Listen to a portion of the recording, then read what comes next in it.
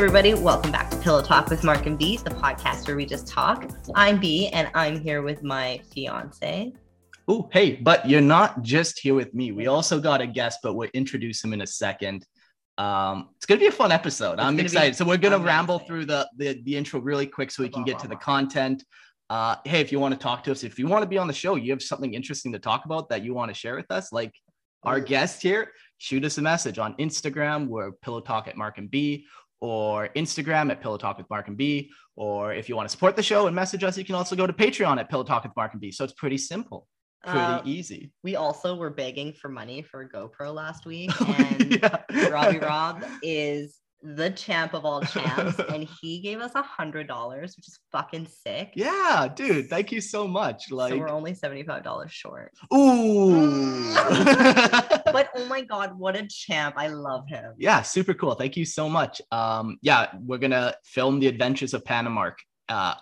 Watch me climb a mountain, watch me build a fence. Yeah, we saw some sick starfish today, and I think that you guys can come with us eventually. Oh my god, so exciting. Yeah. Okay, well, let's jump into the episode. If you didn't read the title, we're talking about furries today, and a person that I've gotten to know through means is here to talk to us. So welcome, Arden. We're so to the show. Excited to have you. Thank you for having me. Thanks for doing this with us. I'm super excited to learn about all of the things fursona, furry, all of these things, because I feel like there's a lot of misconceptions about a lot of things. I had a lot myself. And so I've gotten to know a lot just kind of talking to you. And so I kind of wanted to give you a safe space to tell us about it and kind of give some perspective to people on the outside who might think that they're looking in and have really no information to go on, you know? Absolutely. And I really appreciate the safe space. You know, this does feel like a safe space, and that's not just the bourbon talking. But I have followed your podcast. I'm a patron of a couple of dollars, and I really felt compelled to help out with this topic when it was brought up. So I would like to say, though, from my perspective, I will be, this is opinion based. I'm definitely not like some hardcore fandom member. I'm not a popular furry, you know, but is that a thing? I have running the local club. Yeah, they're like I think the shorthand is called Popufur or something like Popufur or something like that. They're the ones, you know, they're usually artists, and they're usually the ones that people commission a lot, or they're just, you know, like influencers or whatever, same theme, same flavor, you know, you name it. Yeah. And I'm not one of those, but I'm kind of like a observer, and I've identified as one for over a decade. So at least I can provide you with a candid viewpoint with my experience. I like that. 10 years, that's quite some time, to be honest. Like, that's longer than my longest relationship. So that's true. You haven't even had a cat or dog that long. So that's pretty cool. I guess where we should start is probably like, what is the standard definition of fursona, furry? How would you kind of describe this to us? Okay, so to start off, I'd like to say that furries are a part of what I like to call a microculture. So it's like a subculture to the overarching culture that is what we're all a part of, because it's an extra layer. It's an identity. You know, you can identify yourself as a Warhammer fan. You can identify yourself as a football fan. You can identify yourself as, you know, a furry. All these things come together. They're all, you know, and it all comes together in that way, you know. So but as a furry, yeah, there's a couple of things that kind of like relate to that. And one of those things, like you mentioned, is the fursona. So the fursona is a clever little term that's derived from the word persona. So I'm sure there's a lot of these puns in this sub or micro, and I'm all for it. I think they're perfect. And, I'll let see, myself he's got know. it right there. And for that, I say that's possum. Oh my God. That you goodness. picked up on that already. So like puns and dad jokes, I'm already a freaking fiend on that. I So love that. Yeah, I'll so try to this keep would all those be two part up. of like the microculture, you know. There are Yeah, kind of yeah. some of these Just like things. lingo. Yeah, lingo. Yeah, Yeah, it's fun. Mhm. Yeah, it's all fun. It's part of it. It's like, you know, when you come up with, you know, little words and stuff that are related to what you're doing and you throw them at somebody, it's like an inside joke, right? Yeah, So yeah, when I yeah. say it's possum to a furry, it's like, okay, ha ha ha, you said awesome, but you slip the word paw in there, ha ha ha. Yeah, It's like just it's like a jovial. step It's funnier than fun. a dad joke. It's amazing. Yeah, yeah. I think that's a good way to describe it. Like, I don't know much about any of this, but from an outside view, it just looks like it's playful and fun. Like, for the most part, I feel like that's like the vibe they're trying to get off. Like, lots of energy, playful, fun. Yeah. Absolutely. So I have a question. You had said some people identify as a football fan, as a whatever. Would you say that it's a hobby or like an identity? To me personally, it's definitely what I would call an identity. Okay, so It's how a would part you? of your identity. Okay, interesting. Yeah, how would you describe the diff? Yeah.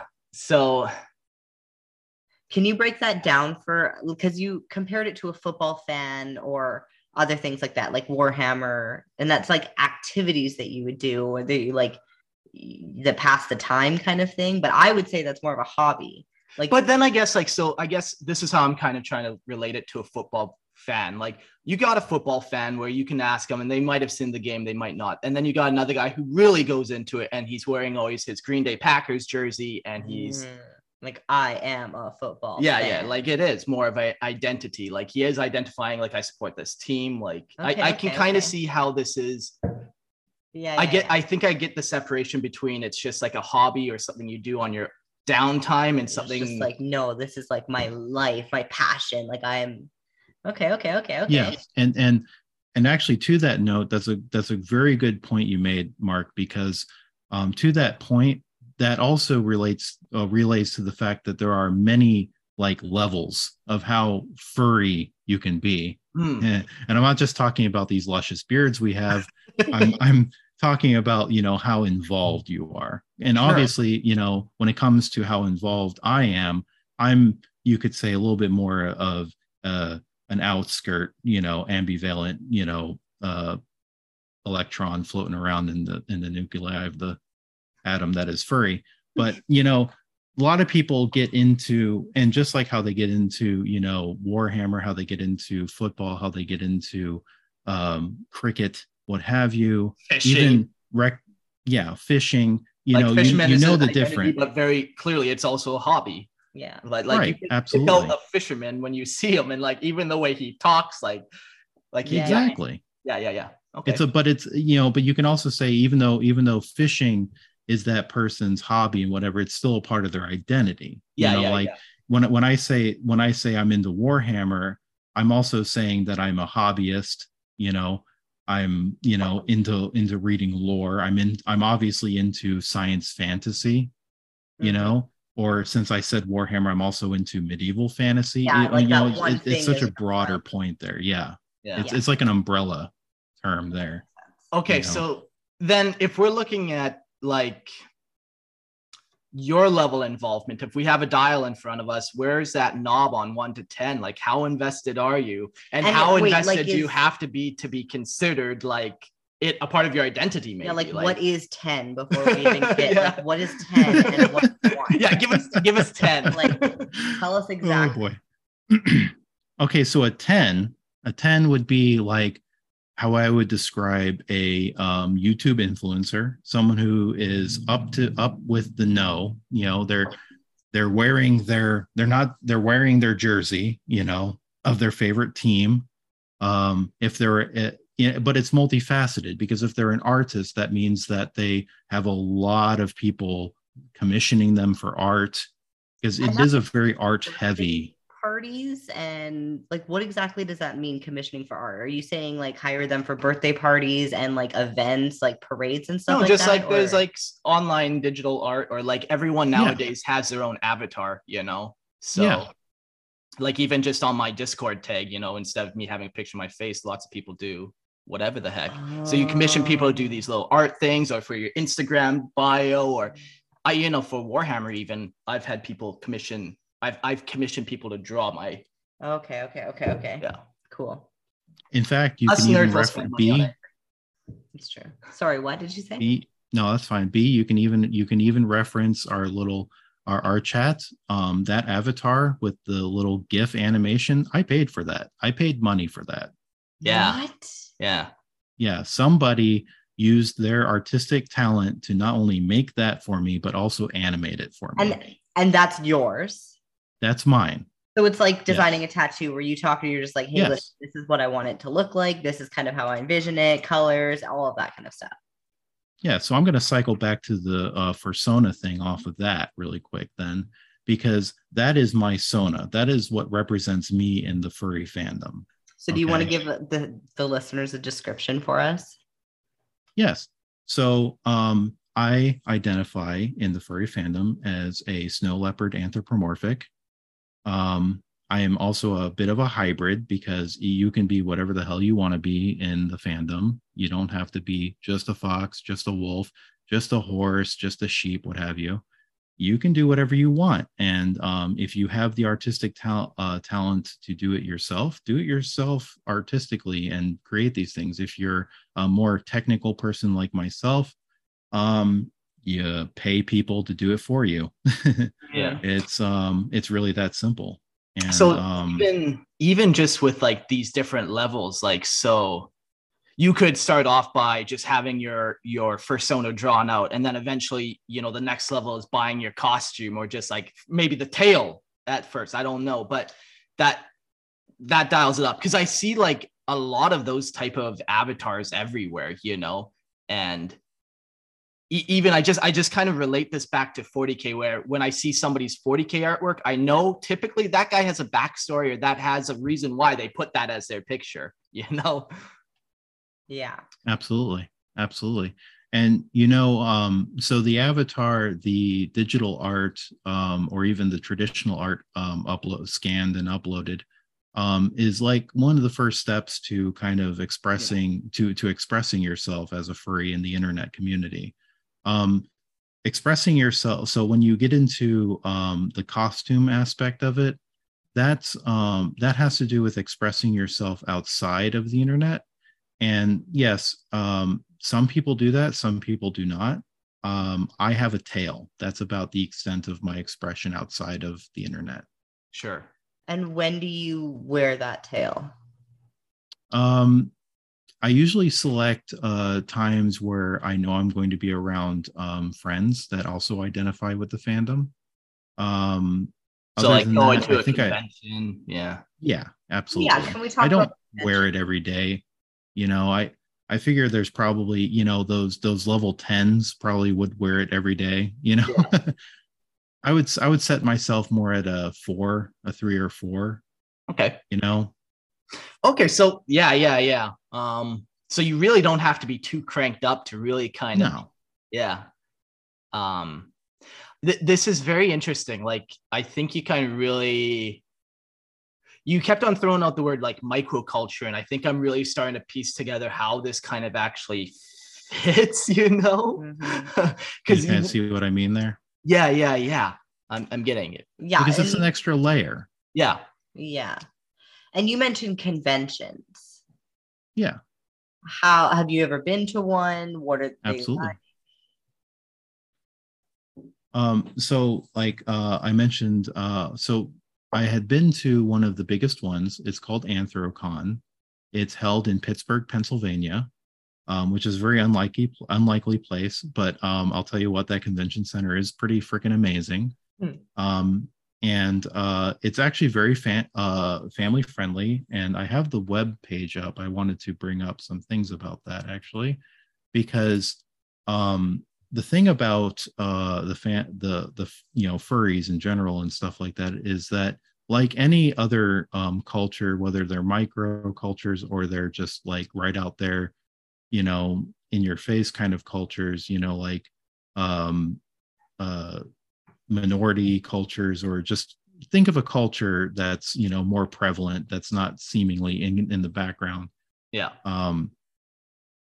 Anthrocon has a charity auction every time it runs, and they have raised some money for some amazing organizations.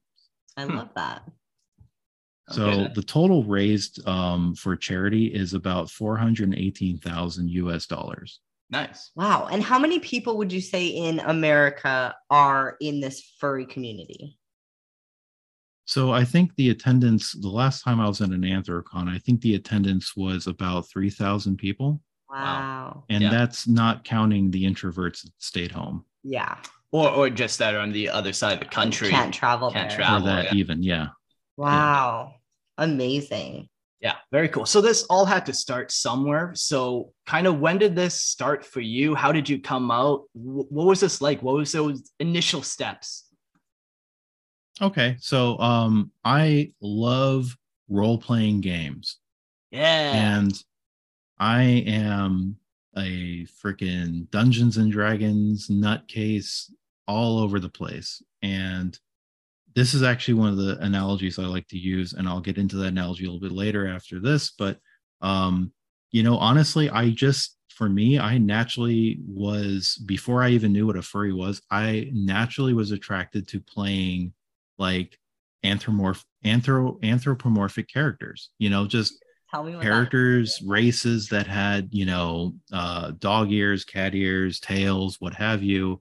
I just felt that, you know, like I really resonated with that. And it was really fun to act out like them and just, you know, get into that character, invest myself into how that character would behave in like a social encounter with humans, dwarves, elves, what have you. You know, it was super fun. And I had always enjoyed that. So I so yeah, over a decade ago, I had been doing that for all my life, essentially. I mean, not to get into anime. I mean, like one of the very first animes I was really interested in was like Inuyasha, and you know, it's a dude with freaking dog ears. So I'm like, well, this guy's pretty cool, you know. And that's just, you know, part of the, you know, internal identification with that kind of style of art, that kind of style of that kind of portrayal of, you know, transhuman, you know, ism to an extent, and the anthropomorphism and whatnot. And then it just kind of evolved from there, you know. Yeah, like I've had some D&D characters where you run them for, you know, a couple years and you play hundreds of hours as them, and so that's like, you know, step one, and then I can totally see how you get a little further. And then you've never really played D&D, hey B? No, it's funny though, because I feel like we got here and everybody keeps saying I have like an accent. So I've just been like leaning into it and like lazy. So like this honky tonk Canadian thing comes out and I just like, I lean into it. So I could, and it's like a fun thing to do. Like we do it all the time. Like all the time. Yeah, exactly. It's fun making up a new character and thinking, how will they react to this new situation that they've just been put into? And you are putting on this voice, and like, I've done this before. It's fun. It's goofy. I have a great time. 100%. And I would say that I understand why some people feel more confident as this character. Yeah. Because like we have a friend who does accents and he's brilliant at accents, but he can do, all of a sudden he's like completely this different person. He's like this Australian person. Yeah, like he doesn't just put on the accent, he picks up the mannerisms as well. Like, and it's like he would never say any of that. He would be embarrassed to say that without the accent. But as soon as he has the accent on, he can just switch it. It's really interesting to watch. But now that I can do that with my like honky tonk Calgary thing, you know, it's, you know, like I get it. It's interesting. You know what? I want to interject on there really quick because I have a very interesting point to make. Yeah. And this is kind of jumping a little bit into the fursuit, the costume part of it. You know, I'm glad you brought that kind of that experience up, because I feel like you might be able to relate this experience to what some people feel when they adorn that outfit, when they put on that mask. Then they feel confident and comfortable and they can feel like they can be themselves.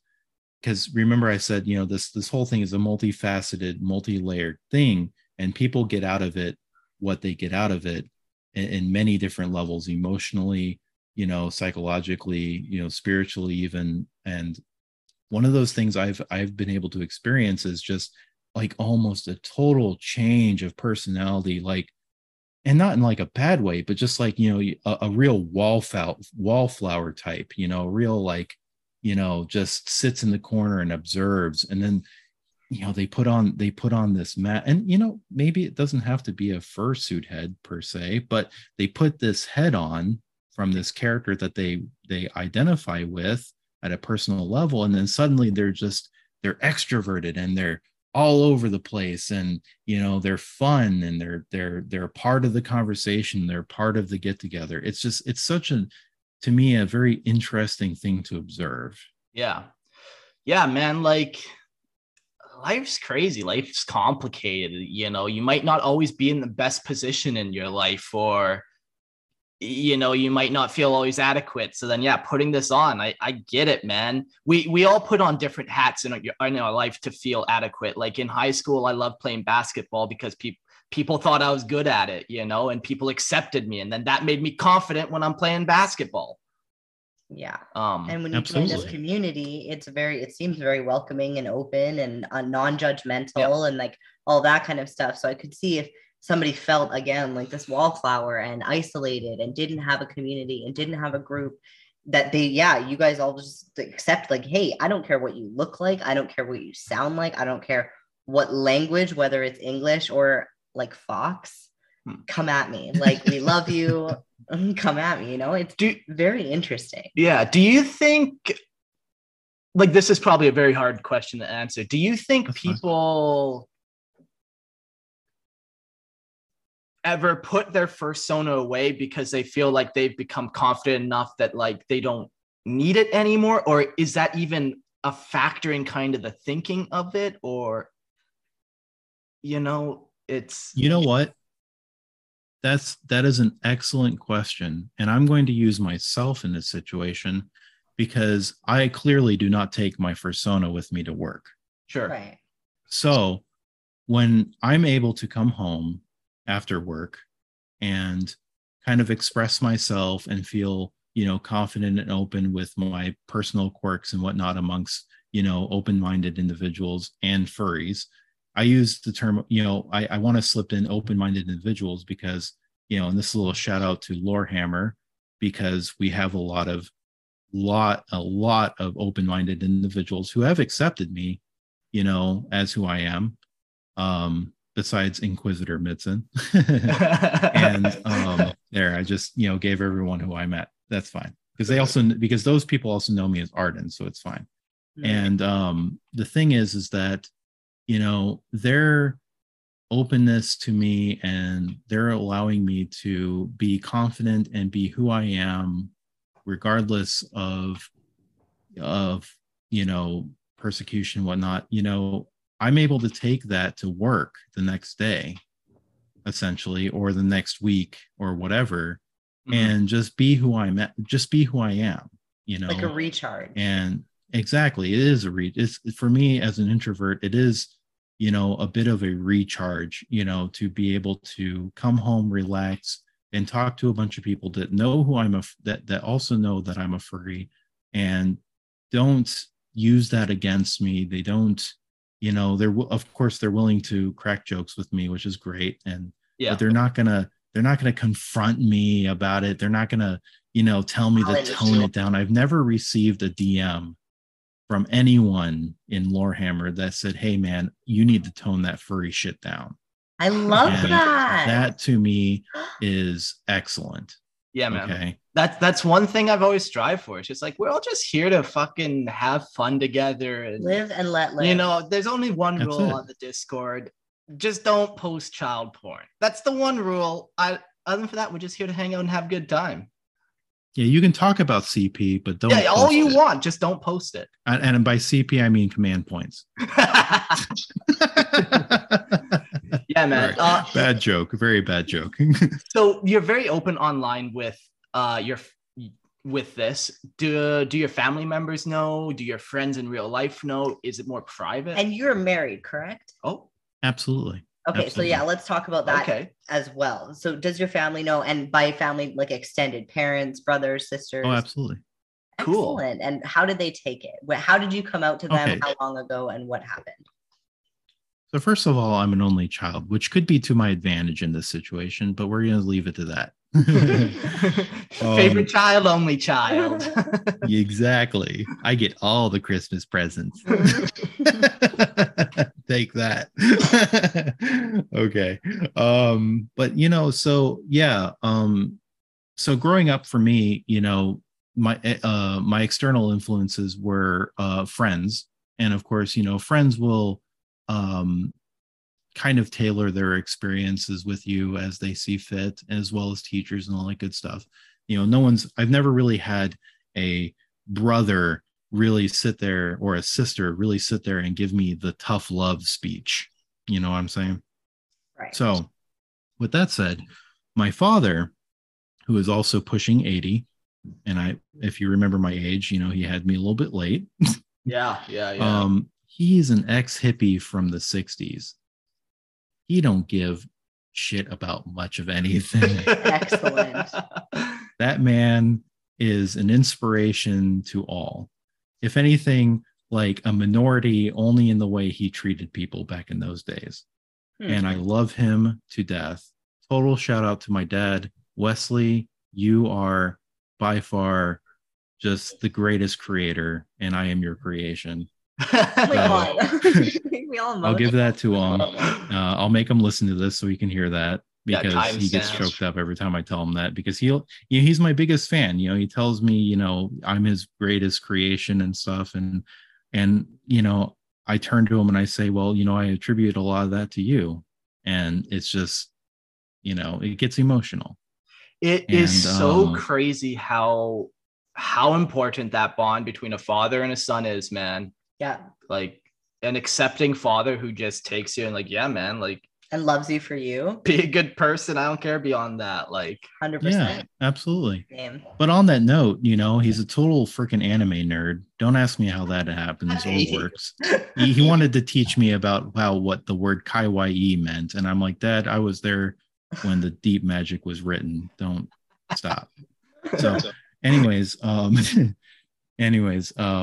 but I did try to turn him on to, there's an anime on there that's kind of a slice of life, kind of like a furry feeling anime out there you could kind of dive into a little bit. It's called Beastars. And I did I was like, hey, you're a super open-minded guy, check out Beastars. And he did watch the first episode and it didn't jive with him, and I was okay with it, he was okay with it, we were all okay with it, because that's it, right? That's he's okay. It's not like he was like, yo, dude, you watch this shit? Come on, man. What the hell? Right. And I wasn't like, yo, bro, what the fuck's wrong with, Beastars? Are you like a jerk or something? I'm not going to do that. Like just I said, the man's pushing 80, That's fair. So he was married to my mother for over 40 years, and it was death till they parted. And that's it. The man, he's what I've got, and I'm what he's got. And but that's not why we accept each other, because we've always accepted each other. So, I love that. I love that you have that. I think that's the most beautiful thing I've heard all week. That's incredible. I'm so happy that you have that. Thank you. Yeah. Sorry, go on. I'm sorry. I was just gonna. So as for my wife, we met on the internet, not as furries. I was the furry. She was kind of doing the whole ears and tails thing and whatnot. But she's kind of like me. We're not super heavy into the fandom. We enjoy the art. We enjoy anthropomorphism, and when it comes to the artistic side of it, we enjoy slipping a little animalistic quirks into communication, like a little yip there, a little bark there. It's just kind of goofy and fun. It's fun. It's supposed to be fun. Yeah. And but for her, it's just kind of like she tried the whole like fandom thing, and she was about as worn out with, popular people. I mean, I'm worn out with popular people. I'm sure anyone can get worn out with popular people, unless if you're a popular person, there's really no way you can not be worn out by popular people. And this kind of segues into, bringing up a previous point I made about layers, and going back to the football play, the football fan, the Warhammer fan, you've got popular football fans. I'm sure, the people are telling you, oh man, this is the best team, blah, blah, blah. Yeah. Right. There's furries out there saying, oh, this is the best artist. This is the best, this is who you should be listening to. Just somehow I accidentally just a layer. One of those assholes for 40K, I'm like, yeah, we're out there. So, apparently. Yeah. And, they exist in every single community. I mean, you could say that Warhammer is a micro community. Yeah. There's a 1 to 10 with that level too. You've got your 10. Yeah, and you got people going full on again, going crazy. Exactly. There's a makeup community, and I can name a few makeup YouTubers. There's a surfing community. I understand this. This kind of just popped in my mind. Is cosplay and this different? What's cosplay? Cosplay would be like where you put on the makeup, you put on a fancy dress, and you dress as somebody specific, I believe. Like that history thing we were talking about. There's this place in Canada. In Calgary, it's Heritage Park, and basically it's like 1800s. You go there and there's people dressed up, and it's like super cool, and they never break character, and like it's like talking to a woman in the 1800s. She's like cooking bread or like doing butter shit or whatever. Is it the same? Is it? So from a craftsman standpoint, yes. From like a individual standpoint, no. Okay. So from a craftsman standpoint, yes, because you're making the outfit, you're learning how to make the outfit, you're applying techniques to make that outfit. From a personal standpoint, no, because where in cosplay you are emulating a character that exists, in furry fandom you are emulating a character you created. Okay. Yeah. You are basically being an extension of you that you've created in this persona, because your persona is intended to be an extension of you. Yeah. And can I ask about that? It's an extension of you. It's not you. Is that fair to say? Like it's part of you, but it's not everything. Like you're a human. You identify sometimes as whatever, or like, can you break that down a little bit? Okay, so I'm going to use like my D&D analogy to this, and I think Mark's going to follow along a little bit more with this. No offense. Mainly because when you make a character, you pour a little bit of yourself into that character. You may even pour a lot of yourself in that character. You want to pour some of yourself into that character because you're going to be that character for the campaign. So you might even do the opposite, where you just pour everything that you're not into a character, where if you're a nice guy, you might be a fucking asshole in the D&D. You can finally be that asshole. You can finally let it out kind of thing. Yes, and that is an extreme. Yeah, and just like when you want to be the chaotic good, that's an extreme. Yeah. When you're like, oh, that's a burning orphanage, I'm going to run into the burning freaking building and save the orphans because I'm chaotic good. Or you're chaotic evil and you're like, that's a burning orphanage, can we make it burn brighter? It's just lock the gate. Yeah. Right. So it's kind of like the same flavor to some extent, the same theme as cosplay, except for the character you're building, you're crafting is an extension of you. It's a part of you. Where in cosplay, unless if you're like, say you're LARPing a D&D character, there may be like a 15-20% of you. It might even be an experiment, like you were saying about going all in with your total opposite. I see that as more of an experiment of, hey, can I even play this kind of character? Yeah. You've got that one D&D character, or that even two D&D characters, or whatever TTRPG you're playing, where you're investing your personality into it and you're utilizing your personality bonuses, right? Yeah. So, it's always fun when you play everyone's first character, they always are like an idealized version of themselves every time you can see it. And then, yeah, as the characters develop, they kind of change it up. And like, you know, if they make a new character, they don't play as the last character. And then it slowly gets crazy. But the first one is always kind of that idealized version of themselves. Absolutely. That's so interesting. Yeah. I tried to do D&D with Mark one time and he was like, no, just pick a character. It's fine. And I've never done that. Like I've never, ever pretended to be someone. Like I'm not an actor. I'm not comfortable like that, blah, blah, blah. Now hearing all of it and understanding this like accent that I've taken on or whatever, like I get it. Like I'm actually starting to see why, like how it all starts. The whole D&D thing too now. Like it's all kind of making sense to me. It's very interesting. Well, if you all visit you know, Mark's parents in Florida, I'll have to run a one shot for y'all. Heck yeah, man. Heck yeah. That'll be fun. We're going there for Christmas, I think. So we'll keep this in mind now that we've said it. But okay, so we were talking about how dressing up, pretending to be a fursona, it gives you kind of the confidence to be other things. It gives you kind of, you become something else. Right. What are things you kind of, do you learn about things about yourself? Do you intentionally put things into your character that you're trying to work on? Like, is any of it like a means to improve your life outside of the fursona, or is it like?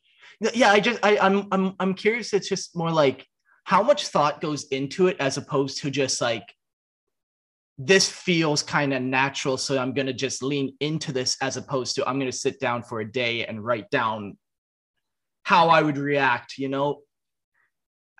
I absolutely see what you're saying there. And to that effect, I would say that, like, you know, to go back to what you're saying about, you know, your first character, your first D&D character, you're a fursona is basically like, yeah, your first D&D character. You're going into it, you're investing probably most of your personal you know, your personality into it, and you're definitely feeling like you, so that you can feel comfortable, you know, behaving in that way.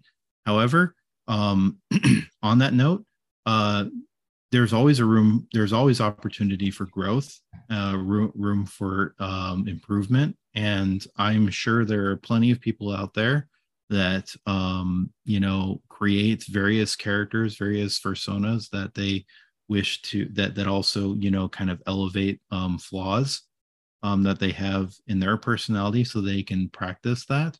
But, you know, keep in mind, this isn't entirely on a role-playing field either, because when I was describing, you know, the D&D character, I was also intending on, you know, kind of bringing you back to the table with the dice and the character sheet with your first D&D character, you know, because it's like, you're not comfortable with this. You're, you know, with B here, you know, B's gonna, if B tried to play a character, you know, she's basically going to try to play herself, and that's perfectly legal.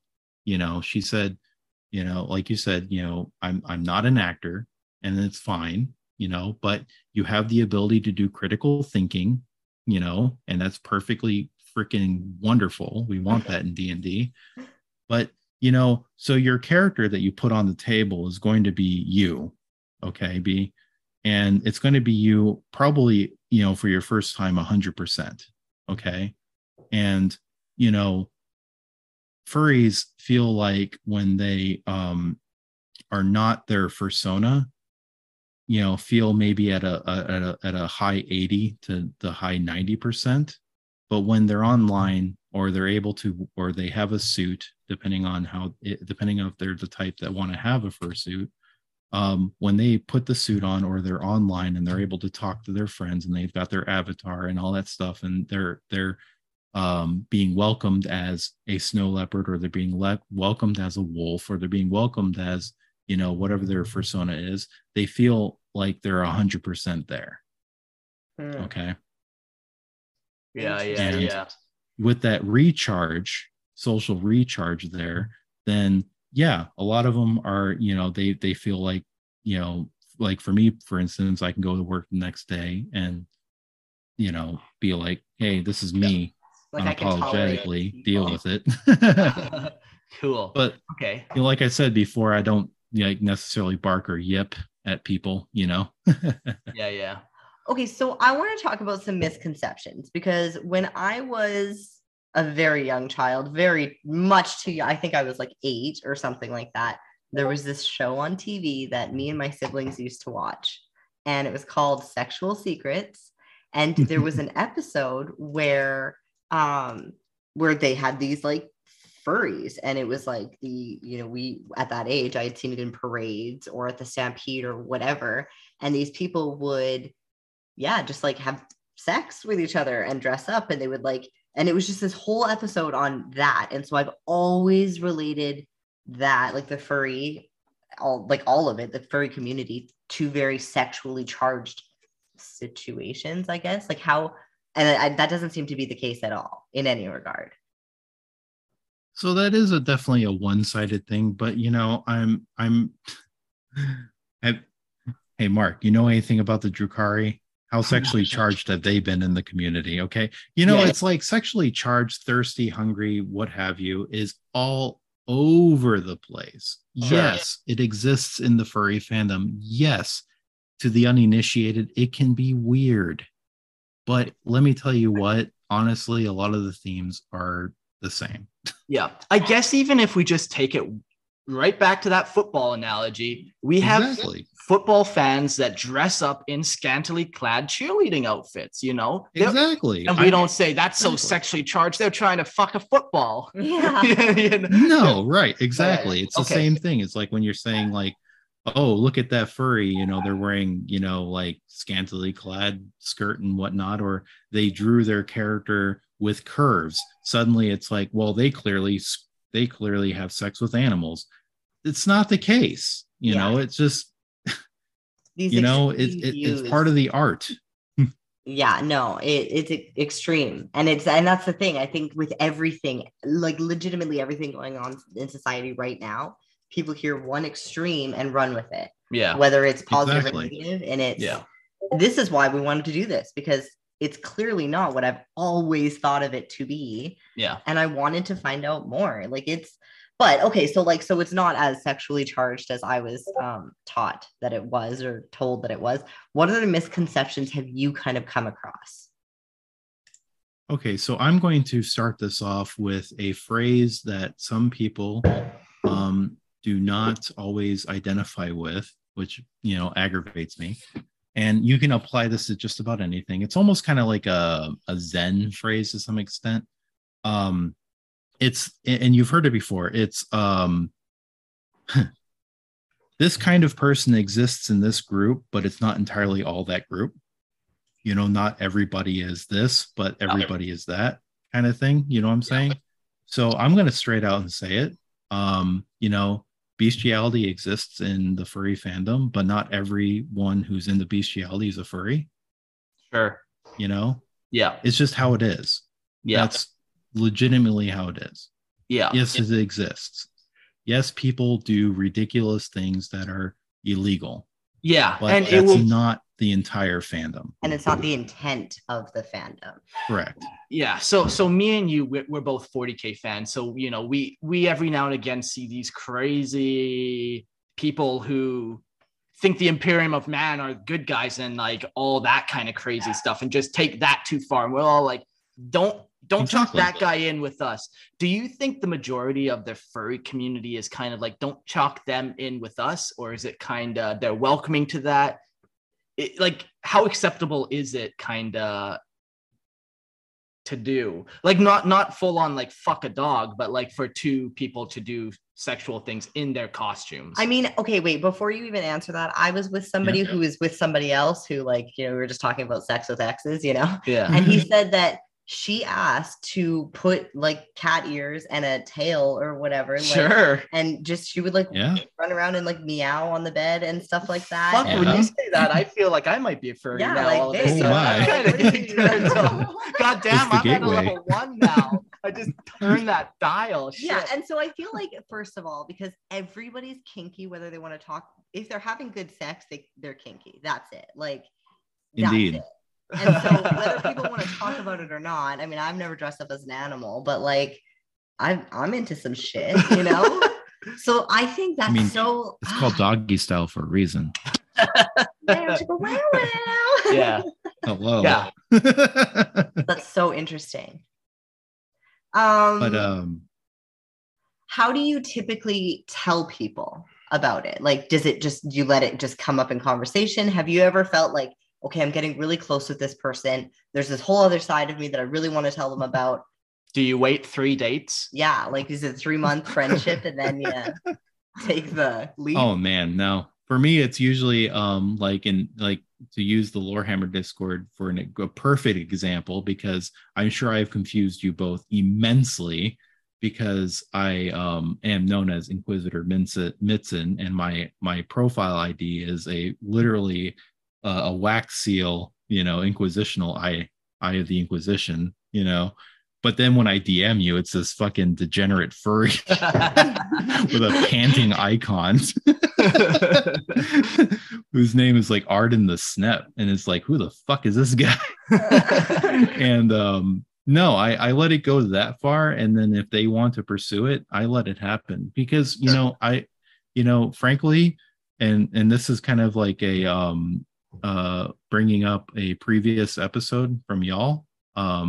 That Mark said, okay, and I'm going to quote Mark: "You have control over one person, and that is you." Okay, so I will provide the information, but if they want to say something, that's up to them. If they want to be observant and they want to ask questions, I'll answer their questions, but I'm not going to shove it in their face. Yeah, that's no one wants that, regardless of any fucking microculture. Anything. Yeah. I don't want someone to freaking come to my house and be like, hey, you should be freaking all into this damn soccer club. Hello. Why aren't you in the soccer club? Exactly. I'll listen to them because they're very passionate and very excited to talk about soccer, but I'm not going to be as invested into it as they are, Right. And if they start bashing me for it, then the relationship will probably be over at that point, Yeah. That makes sense. That makes sense. You know what I'm saying? So have you had to cut off any relationships because of people's reactions, or has everyone been pretty okay? So I haven't done any real confrontational breakoffs with people, but I have, metered my own behavior at times. Again, this goes back to, you have that one person you can control, and that's you. And I have my avenues where I feel like I can express myself to my fully furriness, whatnot, what have you, and it's fine. We all have good fun and whatnot. But just like when I go to work, I'm and I said this in our group chat before. I'm not barking at people at work, yeah, and all that stuff.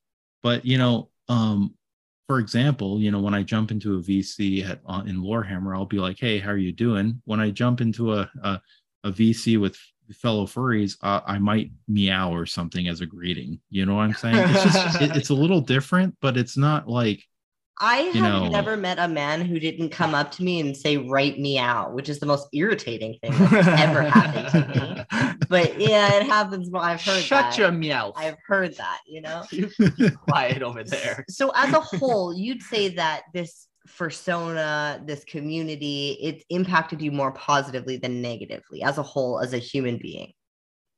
Yeah, I mean, it's I've had an avenue to express myself with like-minded individuals, and you can apply that you can apply that to anything. I mean, you get a bunch of Packers fans together, they're going to talk about Green Bay Packers, and they're all going to have a great jovial time with it. Yeah, it's the same thing, and they might even come up with some crazy Green Bay Packers puns that I've never heard of before in my life. And by all means, if you know any, tell me. Because I am all about the puns. And but even so, NASCAR fans, just it's a part of your identity. It's something you're into. It's something that you claim to be a part of you, and you share that, and you talk to like-minded people about it. So I want to move on to kind of a next topic, and we have somebody else joining us now. Welcome, Jack. Thank you. Hello. How are you? Good. We're so excited that you're here doing this with us. You're new to the furry community. So before we kind of jump into it, I want to talk about how new you are, what your persona is, how long you've been in the community, kind of that thing. Just tell us about yourself. Well, I joined the community, I'd say around 2 or 3 months ago, properly acknowledging it. Before that, I'd only had friends and a few people I knew that were in it. Yeah. Yeah. So I'd say about a year of knowing about it and about a few months of being in it. Okay. So Arden said that he was like a snow leopard shifter a little bit. What do you Hybrid, what's your persona? Well, I have a protogen based off of the World Eaters from 40K. The colors, it's just Mephiston red base with a gray fur and gold lining. Cool. This was a kind of a question. We were talking a lot about D&D characters and stuff. Does it take sometimes multiple attempts to make your correct persona? Because I know I've made some D&D characters that were like, this is going to be a lot of fun to play. And then it turned out it was like, what the fuck was that? Did you guys both land on your first persona right away, you know? Or is it constantly adapting and changing, and it might even change and be scrapped completely? So I'll take this one, Jack, if you don't mind, because this is an excellent question. Because I did go through this. This is why I call myself a hybrid. Yeah. Because I identify, so like my favorite animal growing up, when I was kind of first identifying as a furry, was a leopard. Your tan, fur, black spots, what have you. I thought they were fantastic. But I also felt that I also had like the loyalty of, canines and stuff. So I took this foray into being a wolf. And then I was switching between wolf and leopard. And I'm just like, what am I doing? It's kind of like almost like a coming of age thing. It's weird. It's like it can almost be completely put side by side by, just puberty itself, right? Sure. The chaotic, emotions and whatnot. And so I landed with this like snow leopard, kind of gray wolf, hybrid. And that's where I am today. And I know there's a lot of people that have multiple personas, just like how people have multiple D&D characters. Yeah. It's perfectly okay. It's not necessarily, it's not a detriment to any furry to have multiple personas and stuff. It's just for me, like I said at the beginning of this episode, that, this is my experience. It's my perspective. From my perspective, my persona is a very personal thing for me. And it's kind of like it paints the picture of my journey to this point. Yeah. Now, Jack, you've only been a couple of months, so does anybody in your family know? If so, what have been some of the reactions that you've gotten?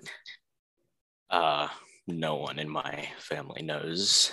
In fact, I'm right next to a couple of them in the room over, so I'm trying not to talk too loud. Fair. What do you think they would say? What the hell is that? And why are you doing it? And can you please stop? Yeah, so not very welcoming or open or kind of. Okay, so then that's kind of I'm sorry, first of all, that you have to like hide that kind of that part of you from people who should be kind of really accepting and loving and love you for who you are and who you want to be and whatever that might look like. So Arden, do you have advice for Jack? Because you've been doing this for 10 years, you've been in the community, like you kind of know all of that kind of stuff. Like, what's your advice for people who are new to the community, who don't have people like your dad who they can lean on and trust and, hide into or like go into, Yes. And I feel your pain, because even with that kind of support group, you definitely still don't want to inundate the people that are directly, related to you with a bunch of information that you have, even yourself identified as possibly controversial. I mean, it's like, it's just holy crap. And you want to know, you want to say that you know your loved ones, but you also read all the horror stories, and it's just, it paints such a negative picture. So, for me, I think what I went about doing with my, with my dad, and even my mother when she was about, um, I just simply, and I say simply very loosely here, I I kind of started slipping, the idea, anthropomorphic art, hey, look at this character I made. What do you think about it? It's just these little things you kind of probe, even in a social gathering, you probe a little bit to feel safe. A lot of people in the, LGBTQ plus community does the same thing, where they kind of probe a little bit with the people they've, regarded as, close friends, coworkers, supervisors and family members. And, you do your best to kind of get a decent idea of where they stand with that kind of deal. Honestly, and even if you run into adversity, I would turn around and just kind of give counter perspective, like counter their perspective with a different kind of perspective. It's like, hey, it's just anthropomorphic art. It's not a big deal, or hey, it's a micro community, people are all about what they're into and stuff. And, you're going to have bad people all over the place, regardless of what you're into. You can't really just, throw the baby out with the bathwater here by saying all of, furries are bad because you've heard this one weird negative thing about it. I feel very, and then, follow through with like, when you're comfortable enough to say, I feel very strongly with this identity and I love you. And I would really appreciate your support in my growth in this. It's just, you want to have an honest conversation with them about it, but there's no harm in probing. There's no harm in kind of getting an idea of where their biases are set and where the misconceptions are, and so you can be better prepared to educate those who are closest to you. Yeah, like even grab an article. Hey, mom, I read this article today about furries. What do you think? And then just kind of like, oh yeah, really get the vibe. And the kind of turn this back on you, B and Mark. I mean, think of how many people you could possibly say that, hey, I just smoked a joint. Okay, think of how many people you can possibly think of that if you said that to them would immediately think of you as a degenerate pothead. Yeah. Really? It's along those lines. It really is along those lines. Yeah. And yeah, like there are those people who are dialed up to 10 on weed, on anything, on fucking Warhammer, whatever, that are just outlandish and don't represent the majority of us who are just, trying to have a good time. Yeah. There's a spectrum to just about everything. Yeah. And I think that if we all sat down and realized that, we could accept just about every little subculture, people who enjoy, even some of the most, controversial recreational substances, controlled substances, if they're uneducated, and they choose to remain uneducated, they're going to behave in an uneducated way. And that's perfect. That's applied perfectly to furries, to any kind of subculture you want to throw out there, even anime fans, people want to go bananas about oh, you're a weeb, oh, blah blah blah, blah. It's just people just there's a lot of people out there that want to hate for no apparent reason, and it just gets wrapped up in everything.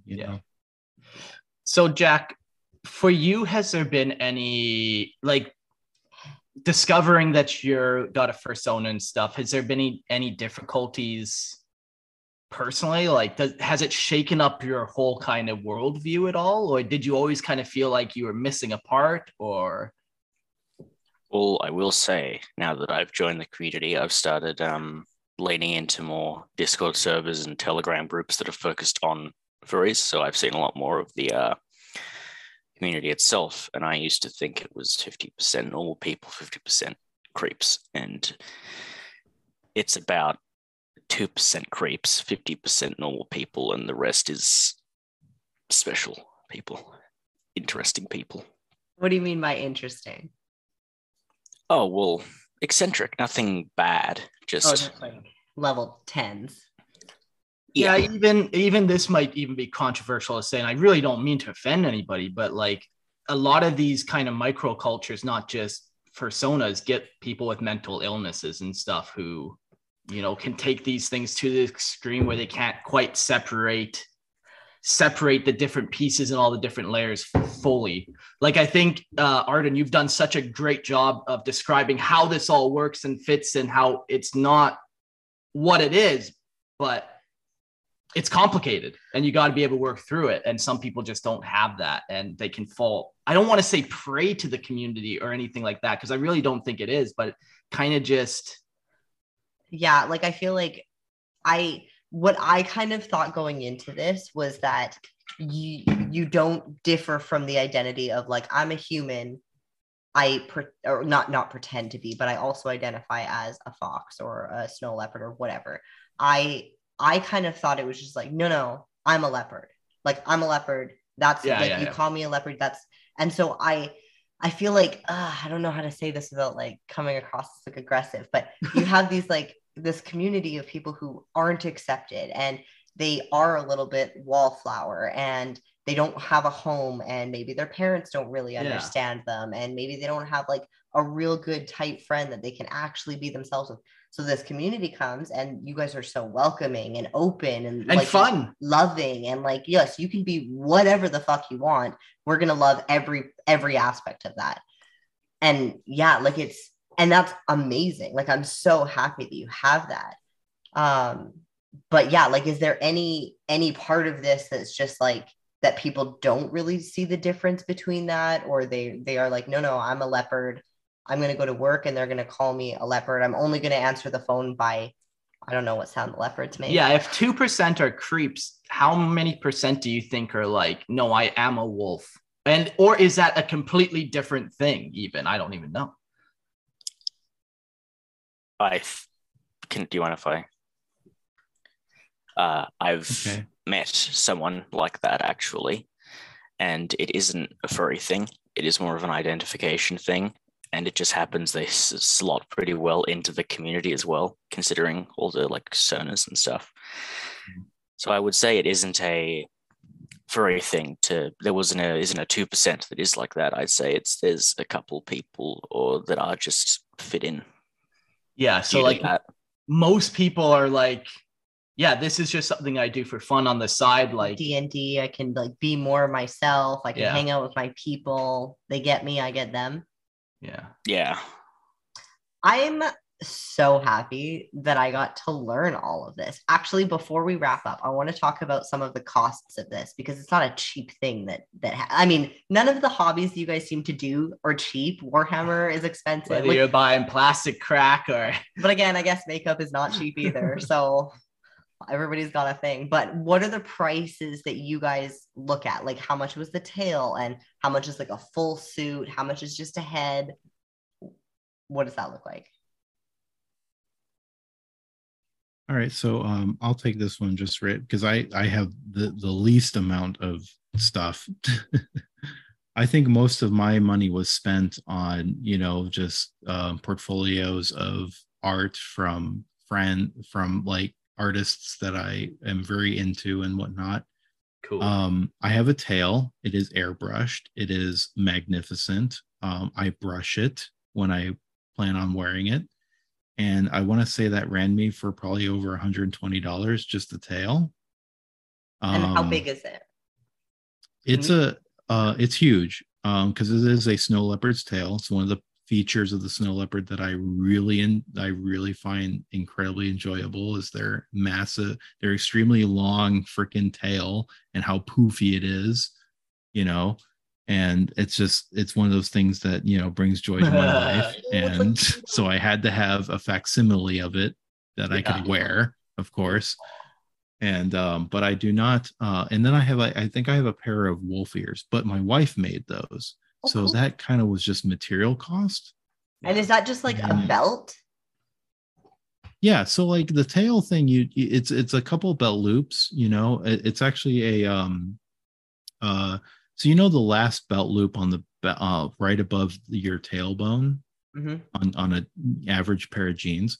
So like the tail was designed to have two loops that reside on either side of that loop, so to provide stability. There's quite a lot of ingenuity, involved with the craftsmanship of these things. Let me tell you what. I mean, my wife has a wolf tail that was supposed to represent her character's wolf tail, which is exceptionally long, exceptionally heavy. It is a yarn tail, and don't think of it like as if it's just yarn. I'm talking about you take yarn, and if you take a slicker brush to it, it makes this material that is so fine and so fluid and so soft. But she had to get it done on a wire. It was massive. It was just outrageous. I'll post you guys a photo of it sometimes. It's magnificent tail. Awesome. And then Jack, you're brand new to the community. Do you have anything? Do you have any goals that you're trying to reach for purchases? You want like a full suit? You want just a full suit? Sounds nice, but not within this or the next few years, probably. Right, because it's how much? Oh, sorry, I even like Arden. I cut you off. How much was that tail? Your wife's tail? Oh, that one was expensive. I would say in the 200 range. I mean, and these parts of the suit you don't necessarily have to spend that much money on. I would say the two pieces that you spend the most money on would probably be the head and the tail, but the rest of it's relatively inexpensive. It's just, if you were to make an itemized list of the things that were expensive in a complete suit, it would start with the head, and it would go into the tail, because there's a lot of foam sculpting, there's a lot of all kinds of stuff. If you want a talk jaw, where when you start talking, it opens the mouth. It's just all these things. It's a lot. And it can go from a price point of just materials, if you want to do it yourself, to a lot of money. Thousands. Someone who's been doing it a lot. Yes, thousands for a complete outfit.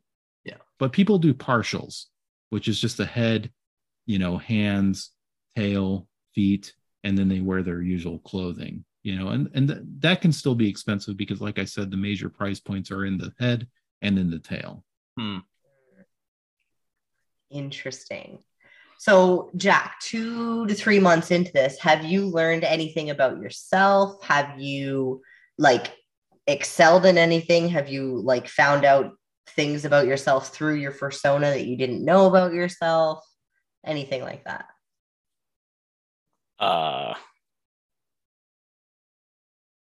So a lot of stuff that I don't know if I should mention, honestly. Interesting. No, I'm curious. But tickle me curious. But yeah, I won't push. You've opened Pandora's box, Jack. Dun, dun, dun. I need to know everything. It's like it's an issue. We're gonna be going to bed, and she's gonna look over at me. And... Oh no, I'll message you about this after this. Don't you? So I'll mention it then. Well, I found out that I am bi. First of all, on accident. And that I am open to multiple people in a relationship at once.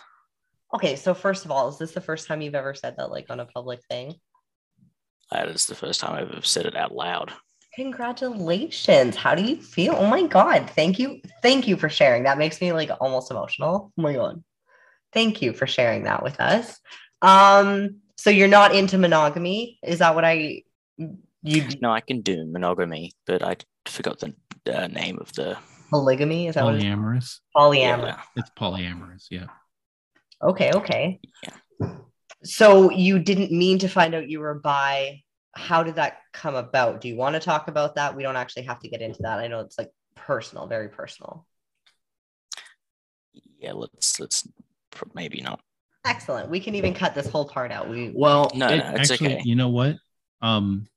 If I may, that is an excellent kind of segue into a point I wanted to make in general that was related to a comment Mark made, that he felt was very controversial when it came to, you know, mentally, struggling individuals. So, and also to the thing that B really recognized very well, which is that the openness.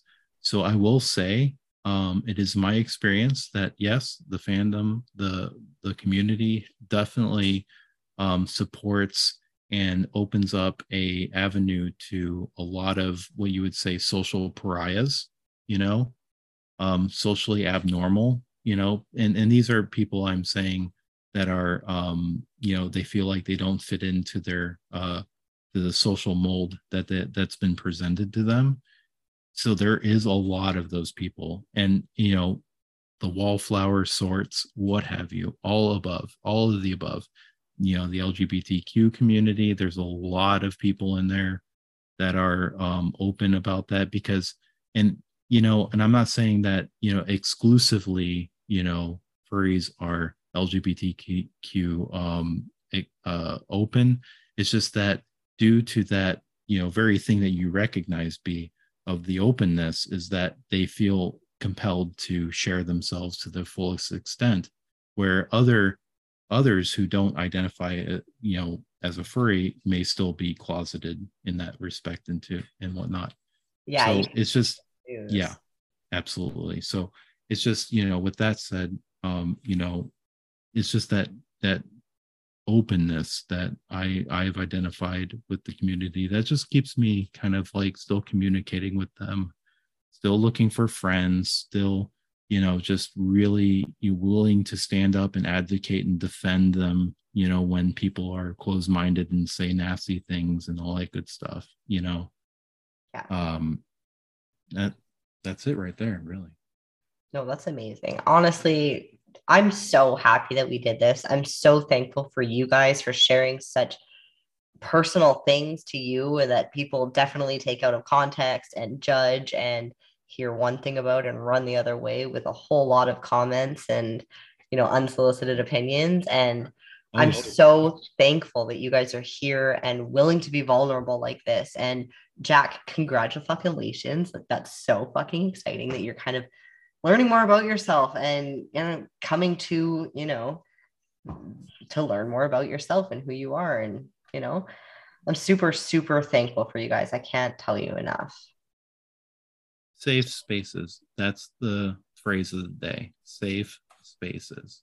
It's 100%. Not just some, little over the top liberal phrase that, makes the conservatives go, oh, you're being way too freaking sensitive. No, safe spaces are important. 100%. Do you guys have anything that you want to share with anybody, or that you would want somebody to know if this is the first time they're ever hearing about this subject, or if they've already had like negative connotation to it or anything that you guys want to say before we kind of close out? I guess I could say one thing. If you're a furry or not, I guess making a persona is pretty fun. I believe it. What was your process? I feel like I need to have both you guys on a listener lord where you write a persona character. We can share it on there, because I didn't get to go into it, but we're running super long. So yeah. So long story short, with the persona thing, like going back to the spectrum of 1 to 10, you can be a 1, completely have no tail, no ears, no anything, and just sit there and say, hey, I want to make an anthropomorphic character, and look at you, you're a level 1 out of 10 furry. You know what I'm saying? And then you can go about your life saying you're not a furry and be perfectly okay with it, but you got that one beast character in the background. It's perfectly fine. It's fine. It's great. But I just want to reiterate at the end of the episode, if everyone's made it this far, that it's a subculture. There are bad people in all cultures, but you can't sit there and it's just not appropriate to throw the baby out with the bathwater. You know, you 100%. have to educate yourself. You have to be willing to listen to your fellow person, even if they have different viewpoints as you. It's just, you rob them of you, and you don't even just rob them, you rob yourself of the opportunity to learn something about someone else's 100%. perspective.